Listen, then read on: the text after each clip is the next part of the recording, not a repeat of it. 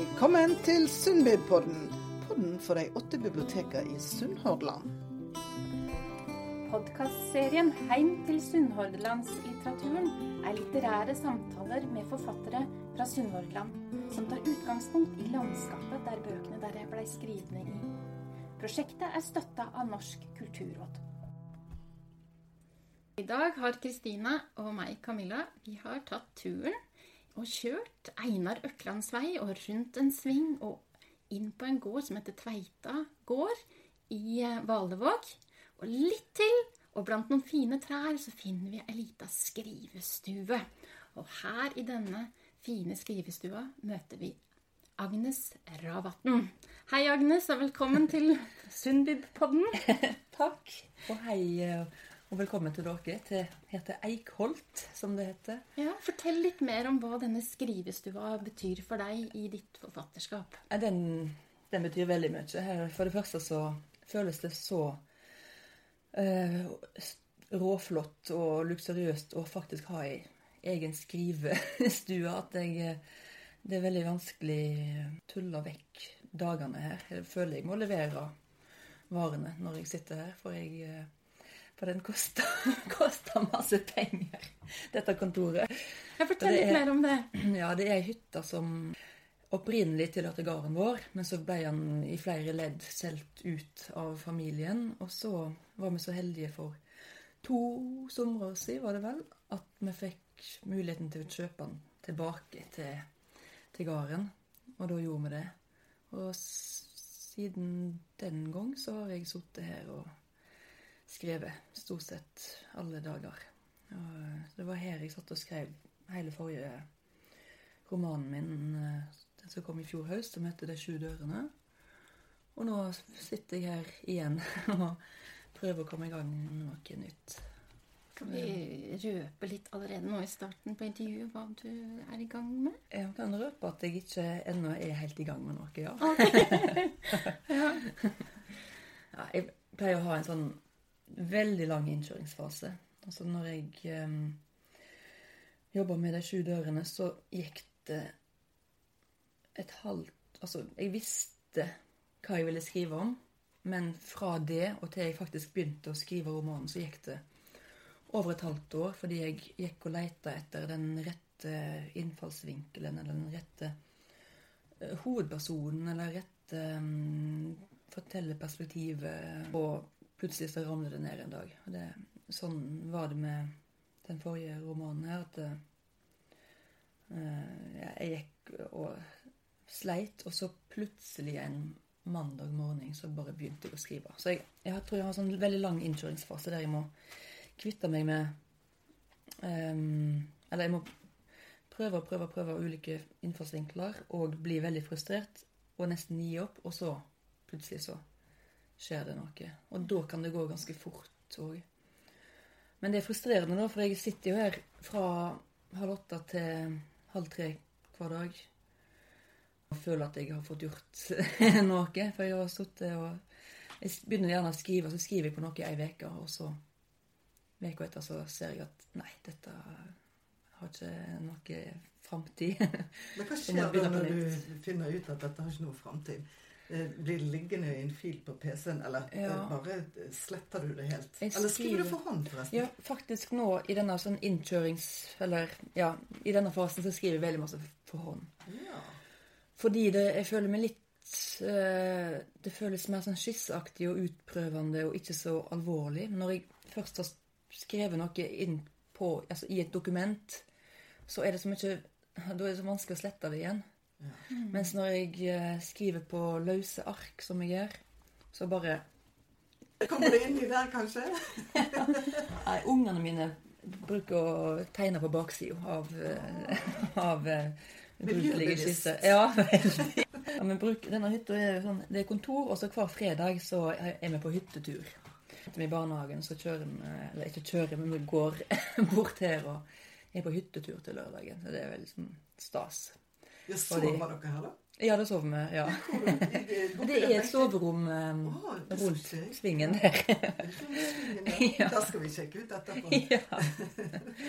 Men tilbake når du begynner å skrive inn på PC-en. så må jo du kanskje kaste noe der også. Men sletter du helt, eller ligger du det på vent til kanskje et annet prosjekt senere? Jeg lar det ligge der vissheten om at jeg neppe kommer til å åpne det igjen, egentlig. Okay. Og det utrolig deilig å ikke måtte forholde seg til ting som en har. Først, altså selv om jeg vet at det visse setninger der og sånn som bra, og som jeg fornøyd med, men de tilhører ikke det neste prosjektet. Så jeg lar de gå. Men nei, det er en tungvint og slitsom prosess, fordi det virker så meningsløst. Jeg kunne Garden kunne sett helt annerledes ut hvis jeg bare hadde i stedet for å sitte her det halvåret, så hadde jeg gått ut og slått og sånn, men jeg vet at det kan jeg ikke.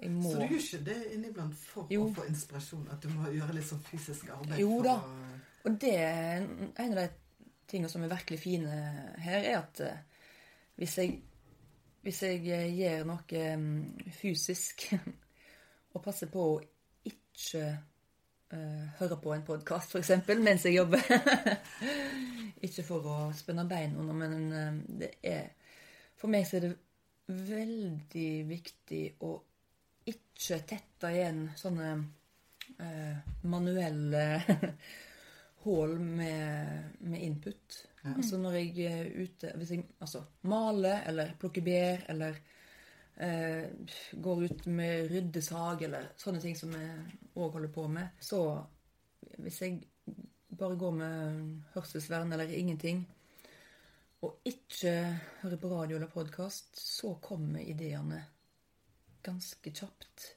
Men den mandag morgen når du fikk inspirasjon til de 7 dørene, hadde du vært ute på gården litt før det, eller sånn? Eller var det bare det å være inne i rommet her?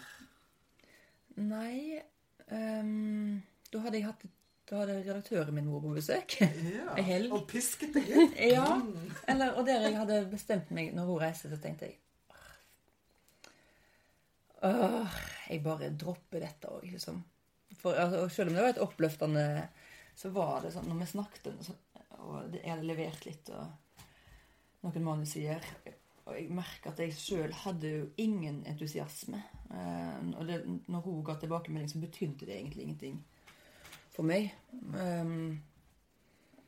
Fordi jeg underbevisst og visste at dette er også feil. Så reiste hun mandag morgen, og jeg kjørte på bussen, og så kjørte jeg hjem igjen, og satte meg ned, og sånn, nei, da får jeg vel begynne på noe nytt da. Og så begynte jeg å skrive noe nytt, men det var jo det samme, bare med en helt ny hovedperson, men samme situasjon og samme, på en måte, hva skal jeg si, dramatiske knute, og samme tematikk og sånn, men jeg får et annet perspektiv. Ja.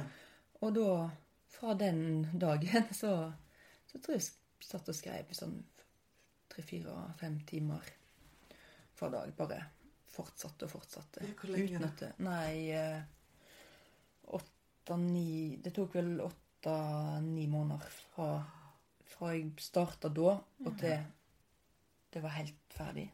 Så vet du, husker jeg satt i Abrahavn i Dyreparken i Kristiansand og skrev siste siden.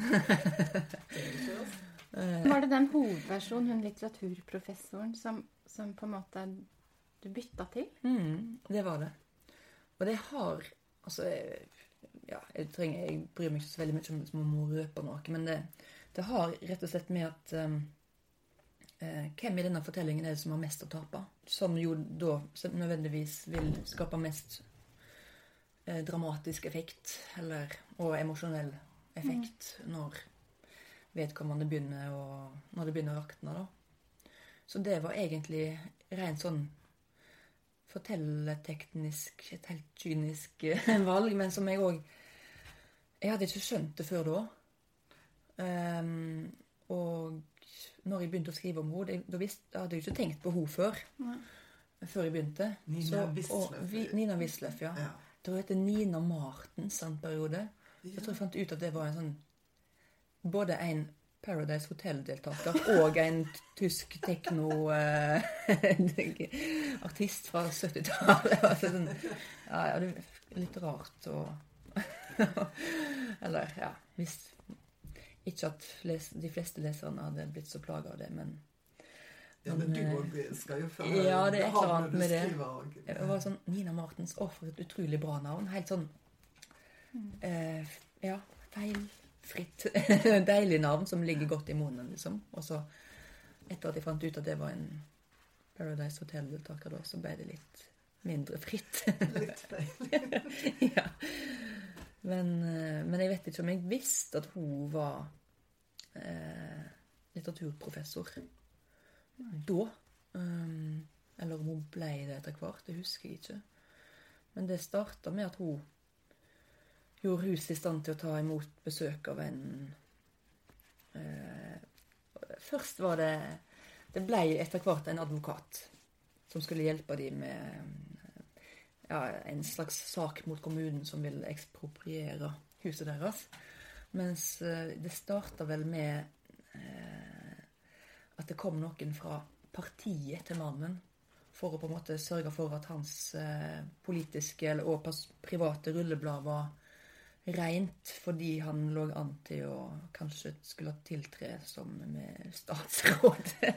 Så tror jeg merker underveis at dette blir veldig slitsomt. Det blir alt for masse politikk hvis det faktisk skal. Så da endret det seg til noe annet da. Men det med at Nina Wisløff gjør huset klart til dette litt viktige besøket, det ble stående. Og så er det jo alltid veldig mye som endrer seg underveis. Altså veldig masse. Helt altså jeg var ferdig med boka i juli, og i juni så var jeg fortsatt ikke sikker på hvem som hadde gjort det, for å si det sånn. Eller hvem som var den store skurken. Men det er kanskje det som er hemmeligheten, at du holder oss lesere sånn på pinebenken, at vi heller ikke skjønner det. Ja, sant? jeg tror det. Ja. Men det var noen hint underveis. Går jo tilbake mot slutt, eller til slutt, når en vet det, så går en jo tilbake og stryker det som ikke passer, og legger til det som må inn og sånn, men nerven er der, liksom. Likevel, tenker jeg. Og det er jo en av de største tingene med deg, tenker jeg, det er at du holder på denne intensiteten, at du ikke liksom halvveis sier, det er jo hun, så da gidder jeg ikke å lese mer, sant? Den følelsen får du ikke. Nei, så kjekt å høre. Men og det tror jeg også det tror jeg en kan tilskrive det at jeg prøver å ikke planlegge for masse. Eller ikke bare prøve. Jeg planlegger ingenting. Noen ting må jeg jo på en måte vite. Nå driver jeg jo med et nytt prosjekt, og da er det å skrive. Og med en gang jeg merker at jeg vet for masse, så blir jeg uinteressert. Og det er jo egentlig ofte det som gjør at det stopper opp. Så jeg planlegger minst mulig, fordi veldig mye av ikke motivasjonen min for å skrive, men det som gjør det interessant for meg å skrive, er jo at jeg ikke helt vet hva som skal skje. Jeg vet ikke helt hvem personene jeg skriver om er, og hva de har å skjule, og hva som er styrker og svakheter og sånne ting. Og det er jo sånn som er kjekt å finne ut underveis. Går du inn i en liten sånn boble? Lever deg helt inn i det? Ja, i beste fall. Ja. Og noen ganger lever jeg meg ikke inn i det hele tatt, og da forkaster jeg det da. Ja. For det må jo være et følelsesmessig engasjement hos meg, og en investering hvis jeg skal. En bruker jo som regel et par år på en bok, om ikke mer. Jeg holder på med nå. Jeg har jo egentlig holdt på siden høst i fjor med å skrive en ny bok, men jeg har fortsatt jeg har ikke kommet noen vei. Men det vet jeg at sånn er det. Jeg har skrevet mange 100 sider, men jeg vet at det er et sånt nødvendig forarbeid til det jeg egentlig skal skrive, og det er som sagt frustrerende, men sånn er det bare for meg. Og det der, jeg vet at jeg kunne på en måte, jeg har prøvd også å plotte, som det heter, altså at en lager et reisverk av en fortelling, og bygger karakterer, og skriver synopsis, liksom, eller at en planlegger scener, og så skriver ut. Jeg har prøvd det også, men da blir jeg uinteressert med en gang. For da blir det, for meg da, så blir det så fort sånn oppskriftsmessig og klisjéfylt. Altså, men det var de snille som var de skumle, og sånne ting. Og tydelig alt med gang. Ja. Så jeg har gått tilbake til å ikke planlegge for mye, men heller bygge opp et slags sånt, forhåpentligvis da, et sånn indre, altså noe som jeg ikke helt vet sånn i bevisstheten at jeg holder på med, men som bobler litt under overflaten. Nå er jeg litt sånn brå, men det er jo ikke noe hemmelighet at du har hatt kreft. Og så har jeg da skjønt det jeg har lest, at det har vært inspirasjon til denne boken også. Ja. Kan du si noe om det? Ja, det var egentlig den tematikken jeg hadde, og som jeg brukte et halvt år på å finne den rette inngangsportalen til. Men det var det som Freud kaller for overføring. Og når jeg var pasient, og det tror jeg er felles for veldig mange pasienter, at en opplever en enorm, altså, og i alle fall hvis det er ikke hvis du har pollenallergi, men hvis du har for eksempel kreft, eller noe som er virkelig urovekkende, så er det veldig vanlig og fort gjort å utvikle en sterk tilknytning til behandleren din. Den blir nesten som en gudeaktig skikkelse. Og det er jo fordi en rent faktisk legger sin liv i vedkommendes hender. Så det er jo selvsagt du er jo i en veldig, veldig, veldig sårbar og nesten liksom barneaktig posisjon eller situasjon som kan utløse nesten sånn forelskelsesaktige følelser, og som er veldig lett å forveksle med forelskelse. Og jeg opplevde det, men jeg visste jo at det ikke var forelskelse. Men det er jo sånn respekt. En blanding av respekt og men sterke følelser som er utløst av situasjonen da. En vet at det er på en måte irrasjonelt, men det føles like fullt helt reelt. Og for meg så var det bare bra, fordi jeg ble veldig, veldig motivert for å på en måte komme meg bra gjennom behandling og være en tapper sånn pasient med tæl, liksom. Og skulle være hadde lyst til at hun skulle se at jeg var en veldig, veldig sånn enestående pasient. Den beste hittil. At hun skal sitte i møter på avdelingen og si sånn, jeg må bare fortelle dere om denne pasienten jeg har fått nå, hun er noe for seg selv, altså. Sånn drømte jeg liksom om at hun skulle sitte. Men du kjenner jo kanskje litt på det da også, at når man er syk og skal bli frisk, så føler du kanskje litt sånn ansvar selv for å bli frisk. Sant? Ja. Så det er jo kanskje den biten at du skulle være flink. Jeg ville ikke være sånn slabbedask og klagende. Jeg skulle vise at jeg virkelig hadde to i meg. Ja. Og det synes jeg etter hvert var så, altså jeg observerte jo selv, altså hos meg selv, at dette er jo, jeg følte meg nesten som et sånt barn. Så jeg skjønte jo at dette er jo et fenomen garantert, liksom. Så når jeg begynte å google litt... Men det var før boken hadde fått noe, eller tenkte du på boken før du... Nei, dette var etter at jeg var ferdig med behandling. Eller det var vel... Jeg var på Haukeland i 7 uker var jeg i sånn strålebehandling, og da satt jeg og jobbet med denne tematikken. Men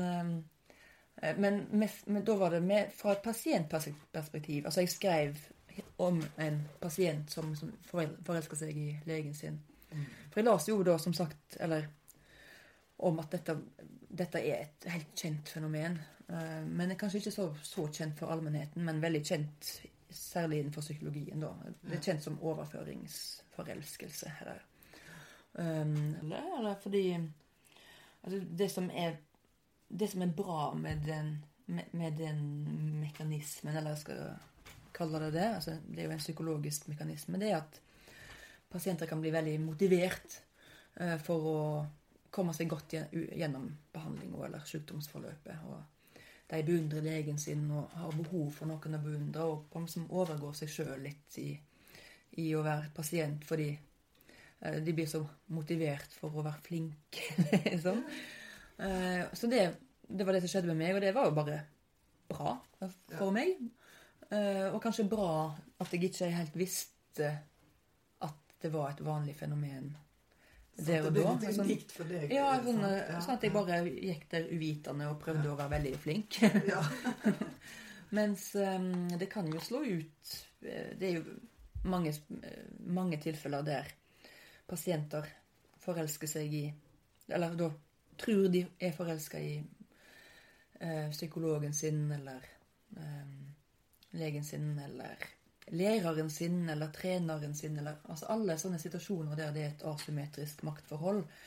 I de situasjonene så ligger forholdet til rette for overføring. Så det var også litt av poenget, eller det som jeg synes var viktig, var at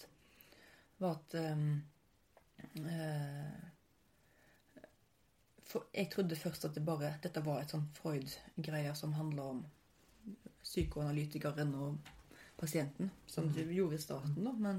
Men egentlig så finner en det på alle samfunnets områder. Altså sjef og ansatt, til og med ekteskap, så kan en til en viss grad finne en sånn overføringsdynamikk. Og det som er viktig å være klar over med det, er jo at altså for den sterke part da, så er det viktig å være klar over at hvis pasienten din, eller eleven din, eller studenten din virker som om hun eller han er forelsket i deg, så er det mest sannsynligvis ikke fordi du er så kjekk, men fordi din posisjon utløser sånne følelser. Og hvis en er klar over det, så er det også lettere å kanskje, altså hvis en identifiserer det som overføring, så er det lettere å unngå vanskelige situasjoner der du... Så det er jo veldig mange historier om overgrep og misbruk av stilling som djupest sett handler om altså som har overføringskjærlighet i bottenen, der folk med makt ikke skjønner at det er min posisjon som utløser dette, og det er mitt ansvar å ikke svare på eller kanalisere det rett og slett, sånn som du sier at du ville være flink, og da kan du styre det sånn at for eksempel eleven blir flink i faget, men at ikke de får utvikle det andre biten, så ikke sunn. Sånn. Ja, så jeg synes det er en veldig viktig mekanisme å være klar over, særlig hvis en er i en form for sjefsrolle, eller altså en er en overordnet for noen, da kan det i seg selv utløse da burde ikke alle profesjoner ha dette som en del av studiet, rett og slett. Faktisk, for det gjelder like masse som for 120 år siden når Freud beskrev det for første gang. Ja. Så det som er liksom nytt er jo nettopp at det gjelder overalt. Ikke bare på divanen hos en psykoanalytiker. Men det var det som startet det fordi Freud observerte så mange pasienter som forelsker seg i psykoanalytikeren sin. Jeg tenker du at det er litt sånn psykotriller også, dette da?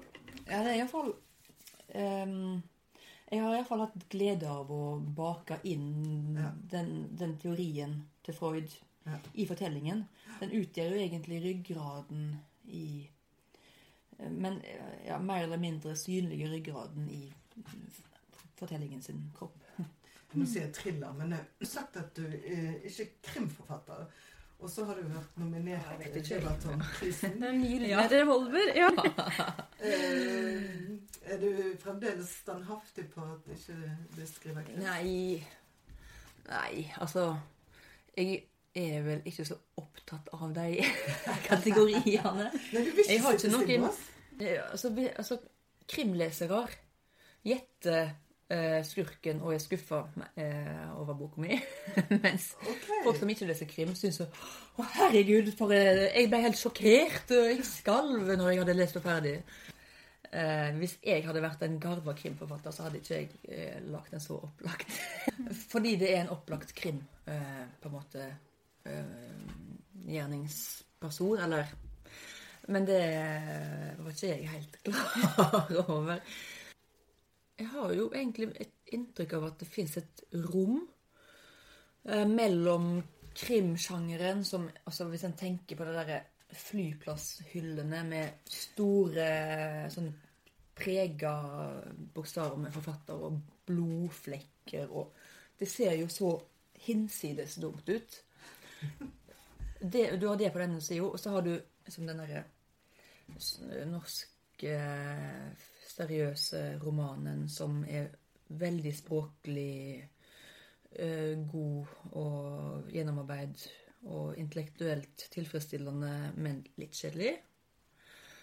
I midten der så finnes det jo et eller annet uutnyttet rom, der jeg plasserer meg nå. Jeg vet jo at jeg gjorde jo det med Fugletribunalet. Det var jo en roman som ga meg veldig mange flere lesere enn jeg hadde drømt om. Og det var noen... Altså, jeg husker når jeg leverte den til forlaget, at jeg sa til mannen min at han spørte liksom, ja, men hva skriver du på, liksom? Altså, når jeg hadde sagt at nå er jeg ferdig, så sa han, men så sa jeg, kommer ikke til å få noen god kritikk, men leserne kommer til å elske han, sa jeg, altså lenge før den var kommet ut. Og altså, den fikk jo god kritikk også. Ja, den fikk veldig god kritikk, men noen av kritikkerne var sånn, hvor ble det av den vestlandske, ironiske, sarkastiske, vittige ravaten som jeg trodde vi kjente, liksom. Og så det var noen som kanskje syntes at jeg tok et steg i litt mer sånn melodramatisk retning, eller noe sånt, og det var jeg for så vidt forberedt på, så bryr meg ikke om det, men med den boka så startet det for så vidt. Den startet som en slags sånn litt halvkomisk fortelling om ei som tok seg jobb som gartner uten å noen sønnen sine ha tatt i en plante.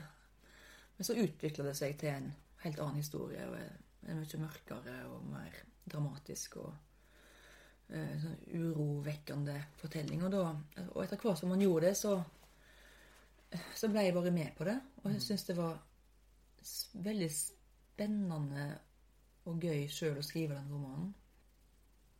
Ja, savner ikke komikken. Det er jo litt av det, men mer på en sånn, ja, tørrere og sånn selv self-deprecating måte fra hovedpersonens side. Med denne romanen, De 7 dørene, tar jeg jo et mye lengre steg inn i krimsjangeren, i og med at det er et drap og en etterforsking. Men det er jo likevel en veldig utypisk, det er ikke en politiroman, og det er ikke noe blod her.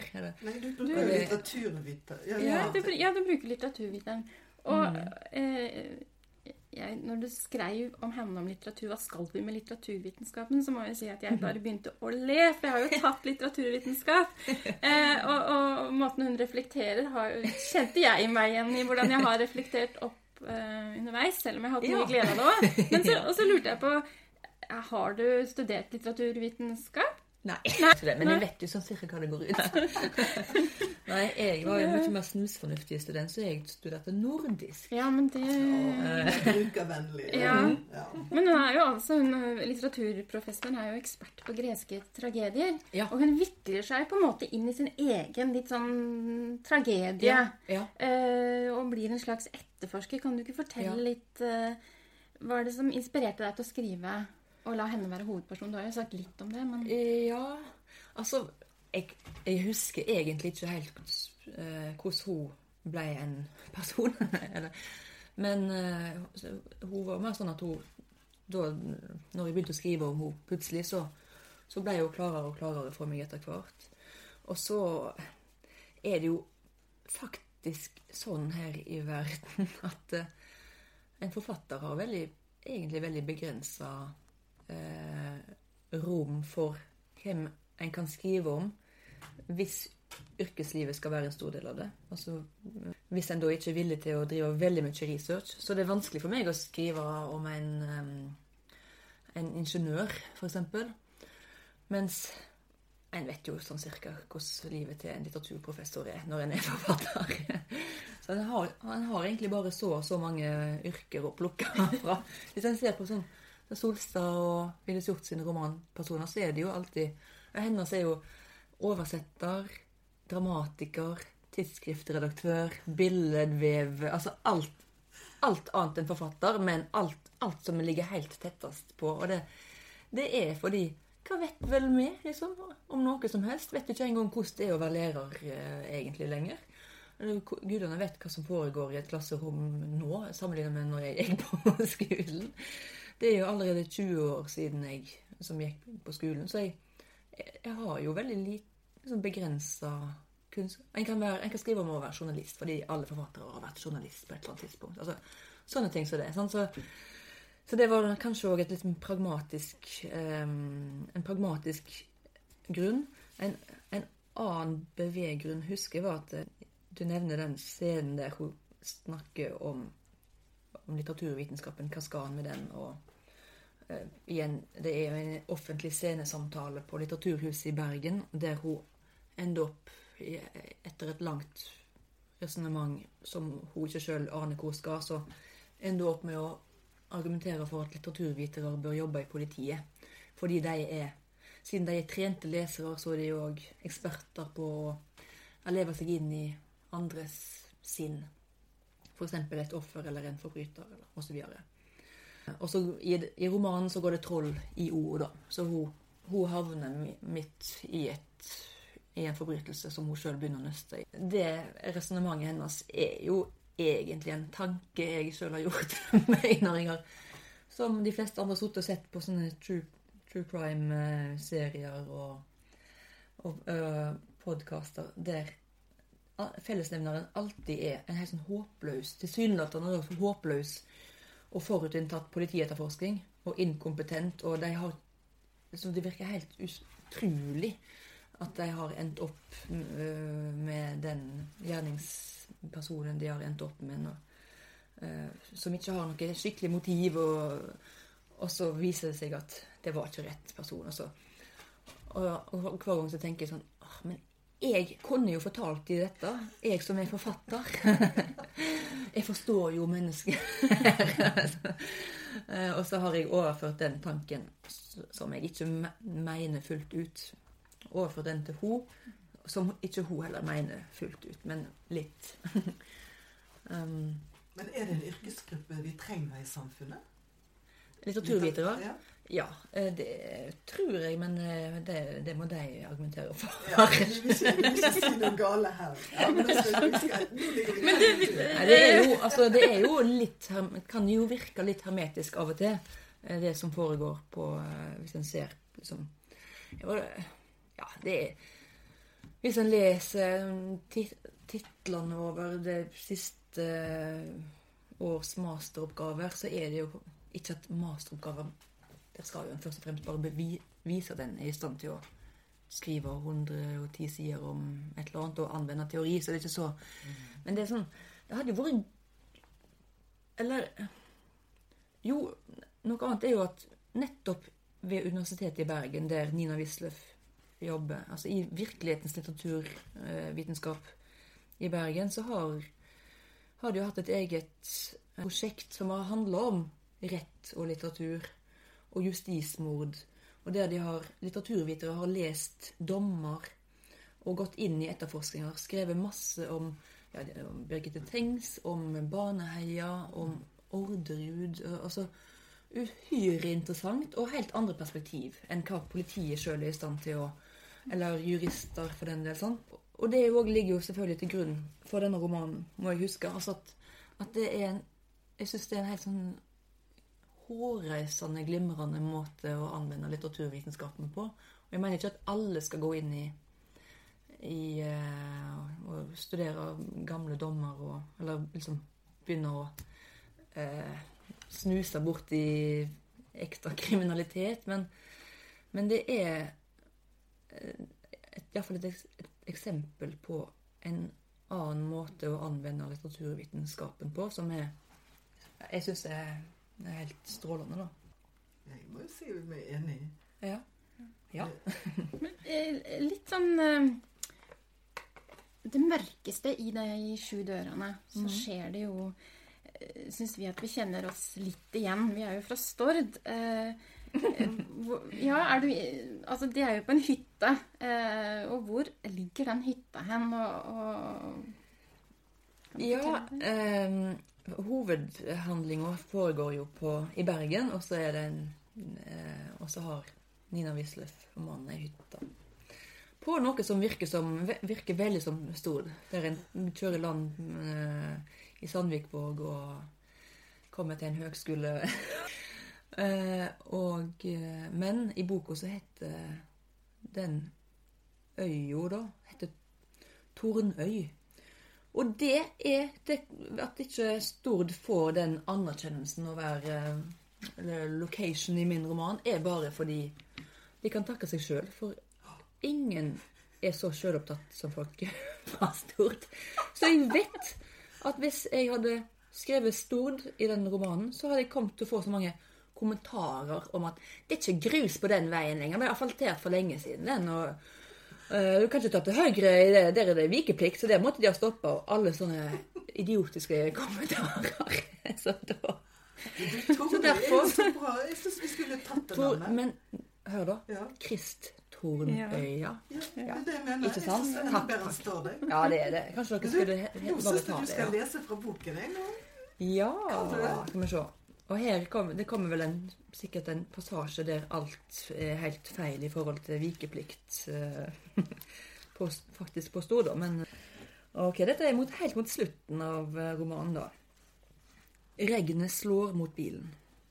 De ruller sakte oppover den slake bakken mot høgskolen. Ingeborg sitter med telefonen i passasjersetet og googler oppskrifter på bakt øre, mens Nina ber henne legge til stadig nye varer på handlelista. Hvordan er formen, spør Nina. Ingeborg legger hovedet på skakke. Passe, sier hun. Trøtt. Stemningen ble god til slutt kvelden i forvegen. Hun greide å slappe av. Hun passet på å ikke drikke for mye, redd for hva hun kunne komme til å fortelle Kaja. Let de andre snakke mest. Gikk til sengs som førstemann av de voksne og la seg tett inntil Milja. Stadig kan hun framkalle et gys gjennom kroppen ved tanken på oppringinger fra saksbehandleren hos fylkesmannen. Hvor nære på det hadde vært. Kanskje er det som Mats sier. Han har sonestraffa si. 4 år med angst, det er godt nok. I krysset ved høgskolen må de stanse for en likbil i retning Bergen. Hun får så vidt et glimt av ei hvit kiste, og det støkk i henne. Var det i dag, tenker hun sakte. Må rekne fredag. Jo, det er jo i dag. Det kan være henne. Hun har helt glemt det. Hun hadde egentlig tenkt å gå, men så fikk de besøk, og så... Hun har mest lyst til å snu eller ta en omveg. Hun blir stående i krysset. Hallo, sier dattera. Kjør. Hun klemmer inn gassen, glir ut i vegen mot sentrum. Forbi byggefeltet. Nærmer seg kyrkja sakte og uunngåelig, mens vindusviskerne har problemer med å ta unna alt vattnet. Plassen utenfor er svart av mennesker på vei mot bilene sine, og ly for de kraftige regnskurene. Hun må stanse for å slippe et svartkledd følge over vegen. Folket framfor henne småspring med vrengde paraplyer mot parkeringsplassen på andre siden. Men er ikke det der, sier Ingeborg, som stirrer ugenert mot menneskemassen utenfor kyrkja. Nina får et glimt av Niklas Bull med våte krøller og leine og hundeaktig i gjennombløt svart frakk. Han står ved kyrkjetrappa, ser tomt framfor seg. Jo, sier hun. Det er han. Hun vil kjøre videre, men flere skal over vegen. Regnet hamrer ned framfor frontlyktene. Vindusviskerne går for full maskin. Og sier Ingeborg og blir stille. Nina ser det samme. Det eldre ekteparet midt ut på parkeringsplassen, med et barn på armen. Mengder rundt deg i ferd med å gå i oppløsning. De står tett sammen, mens mannen prøver å beskytte barnet mot regnet med frakken sin. Der står de tre alene, tunge av sorg, av skyld, mens alle andre flykter fra uværet. Har akkurat sett bilen blinke seg ut og kjøre nordover mot krematoriet i Bergen. Ei datter, ei mor, ei kiste. Ja, her jo været veldig viktig. Ja. Det helt tydelig at dette ikke en bok som skrevet på Østlandet. Nei.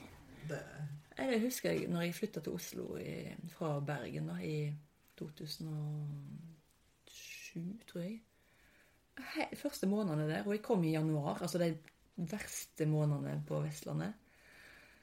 Altså, hva dette for en magisk plass uten regn? Eller? Det var bare tørt hele tiden. Det var nesten sånn, sånn skal det ikke være. Men dette da Stord kyrkje, selvsagt. Og Stord har jeg også skrevet om uten å si det rett ut i debutromanen min, som kom i 2007, som heter Veke 53. Der det en lektor på Stord gymnas som hovedperson. Så det et eller annet med... Jeg har jo bodd på Stord selv. Jeg gikk på videregående der, og så gikk jeg 2 år på høgskolen.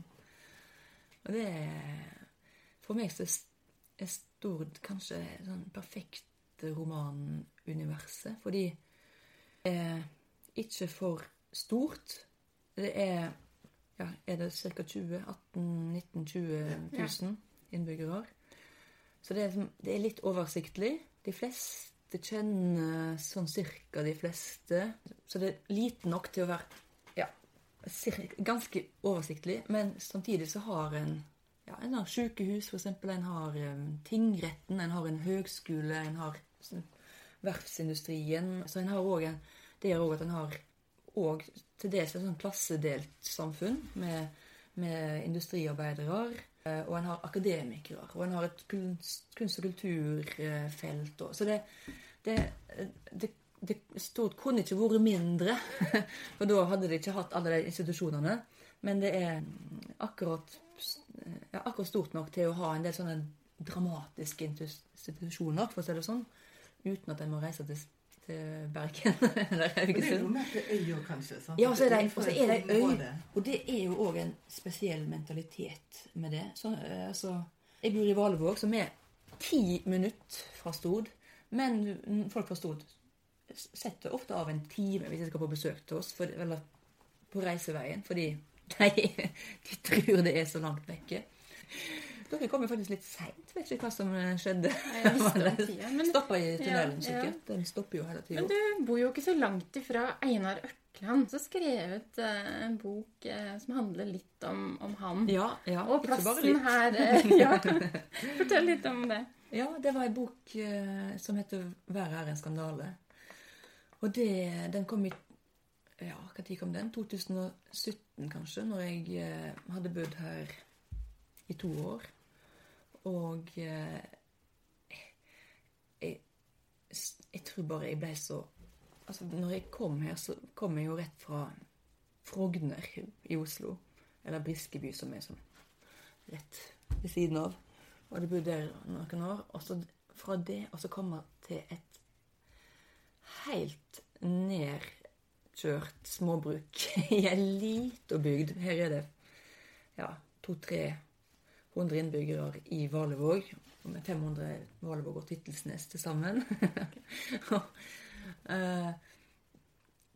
Og plutselig var omkranset av natur og dyr, hjort på bakken, kyr, sauer, ørner.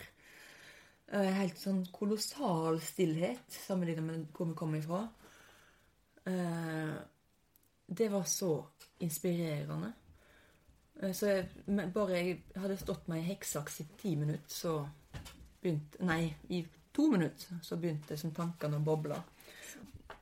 Jeg synes det var altså, jeg tror det en av de gangene jeg har vært mest inspirert, eller sånn skrivearbeid har vært mest lystbetont. Det har vært når jeg skrev den boka. Helt sånn boblende av glede over å bo her, og boblende av glede over å kunne sitte kveld etter kveld bort hos Einar med et glass vin og bare sitte og snakke med han til det ble helt stupmørkt ute. Jeg satt liksom utover høstkveldene, og så hadde jeg alltid glemt lommelykt, og så fikk jeg alltid låne lommelykt av Einar når jeg skulle gå hjem igjen gjennom sauebeiter og over steingarder og sånn. Så det var utrolig fin høst, første høsten her. Og så har det bare blitt enda finere etter det. Og nå har jeg til og med en egen skrivehytte der jeg kan skymte Einar og Liv Marit sitt hus gjennom skogen. Du blir værende her da, tenker jeg. Ja, det blir jeg. Og med. Så. Nå vi på slutten. Det har vært utrolig kjekt å få høre om forfatterskapet ditt, og komme inn i skrivestuen din, ikke minst. Jeg kan jo røpe at her har vi hvite vegger, og så har vi noen flotte blå faktisk så nyanser. Det er blått, det er blått. Så det er nesten så sitter i himmelen. Ja. Så vi må jo reise hjem, for vi har jo sånn bibliotekjobb. Ja. Men tusen takk for at vi fikk komme og besøke deg her. Veldig kjekt å ha besøk her. Det er ikke så ofte det skjer. Vi kommer gjerne igjen. Ja, vær så god.